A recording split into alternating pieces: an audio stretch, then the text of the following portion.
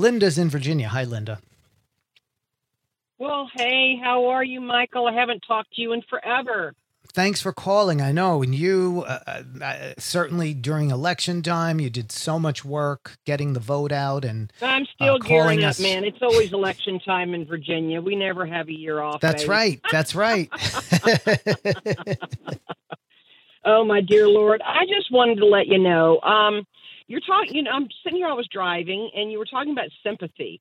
And I'm real damn pissed. My brother-in-law on August 4th thought he was sick. Well, actually, it was the first. Thought he was sick, ran to get a clinic to get a COVID shot, thought it might be. Guess what? The 4th, he was in intensive care. He was on a ventilator and, the whole 9 yards. He fought for 2 weeks. My sister came down with COVID. He died. She was already intubated and sedated and didn't even know that her husband had passed. Her daughter is sick. She's got 3 disabled children. She's a Trumper. They're all Trumpers. They live in Florida. They're in Winter Springs. They listen to Death Fantas and Trump, of course. And they are now in a morgue. And you were talking about sympathy. Unreal. And I have no sympathy even for my dead sister. She knew how I felt. She avoided the science. She listened to the politicians. She is as dead as they come. And their kids are trying to meet with the funeral home next week. But right now, they're trying to just cold storage these bodies. And maybe they'll get them together and be able to have a funeral in the future. This is a travesty that this has happened. There is no sympathy from me. You can find sympathy in the dictionary, and it's located between shit and syphilis. And I'm sick of these people. I am sorry that my sister has passed. She knew her future, and every family listening, it will come find you.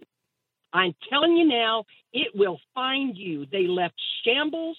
They have kids that don't have wills. They died with just intestate, no wills, all this stuff that this family has to pick up because these people didn't believe the science. They trusted, they don't trust the government. They trusted who? And guess what? It got them dead. Cold slab, dead. And Linda, I'm pissed. And I don't give a shit. I'm so sorry. I'm sorry. And I'm sorry for the kids that they have to go through this and that they lost people who they believed cared about them. And it's such a tragedy, and it's something that could have been prevented.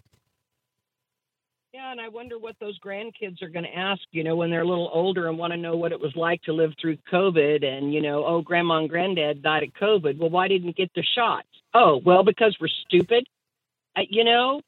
It's stupidity.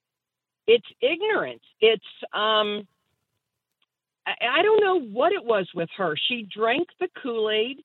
She thought she was retired. She didn't really go anywhere. All right. Well, she went somewhere, or the grandkids brought it to her, but she's dead.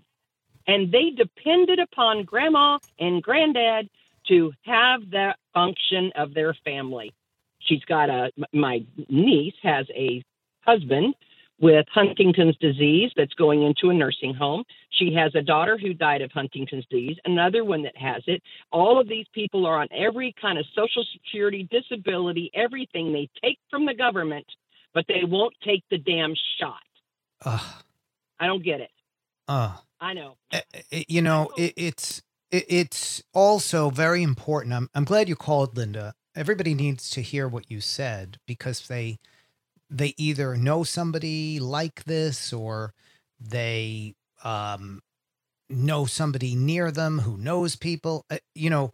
Like I bet she thought she was being safe and that she could, because I've heard from people who said, well, I don't go anywhere. I stay home. And if I do go out, I wear a mask and this and that. And like, no, you are going to, and certainly as more people get vaccinated, you are going to want to go to some event and think it's okay. And that's where you're going to get infected, right?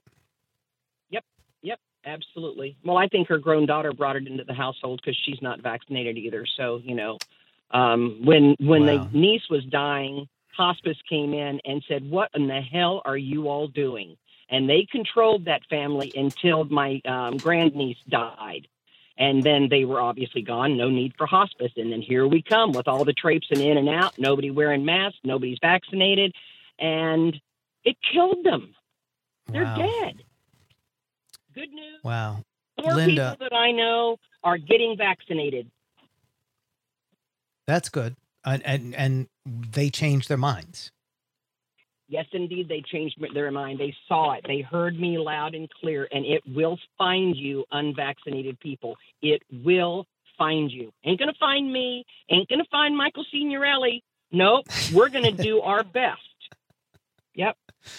And don't. Linda, I thank you. Thank you for relaying the story. And I'm so sorry for everything and to the whole family. But your telling that story was so helpful to so many people. So I really appreciate your calling today. And I'm glad to hear from you. Please call us back. We'll be talking about those Virginia elections soon. So I want to hear your thoughts on everything. And Everything that you write. I love you so much. oh, thank you, Linda. Thank you. And we'll be speaking to you soon. Take care. We love you too. I love you too. It is so great to hear from people who call the show regularly.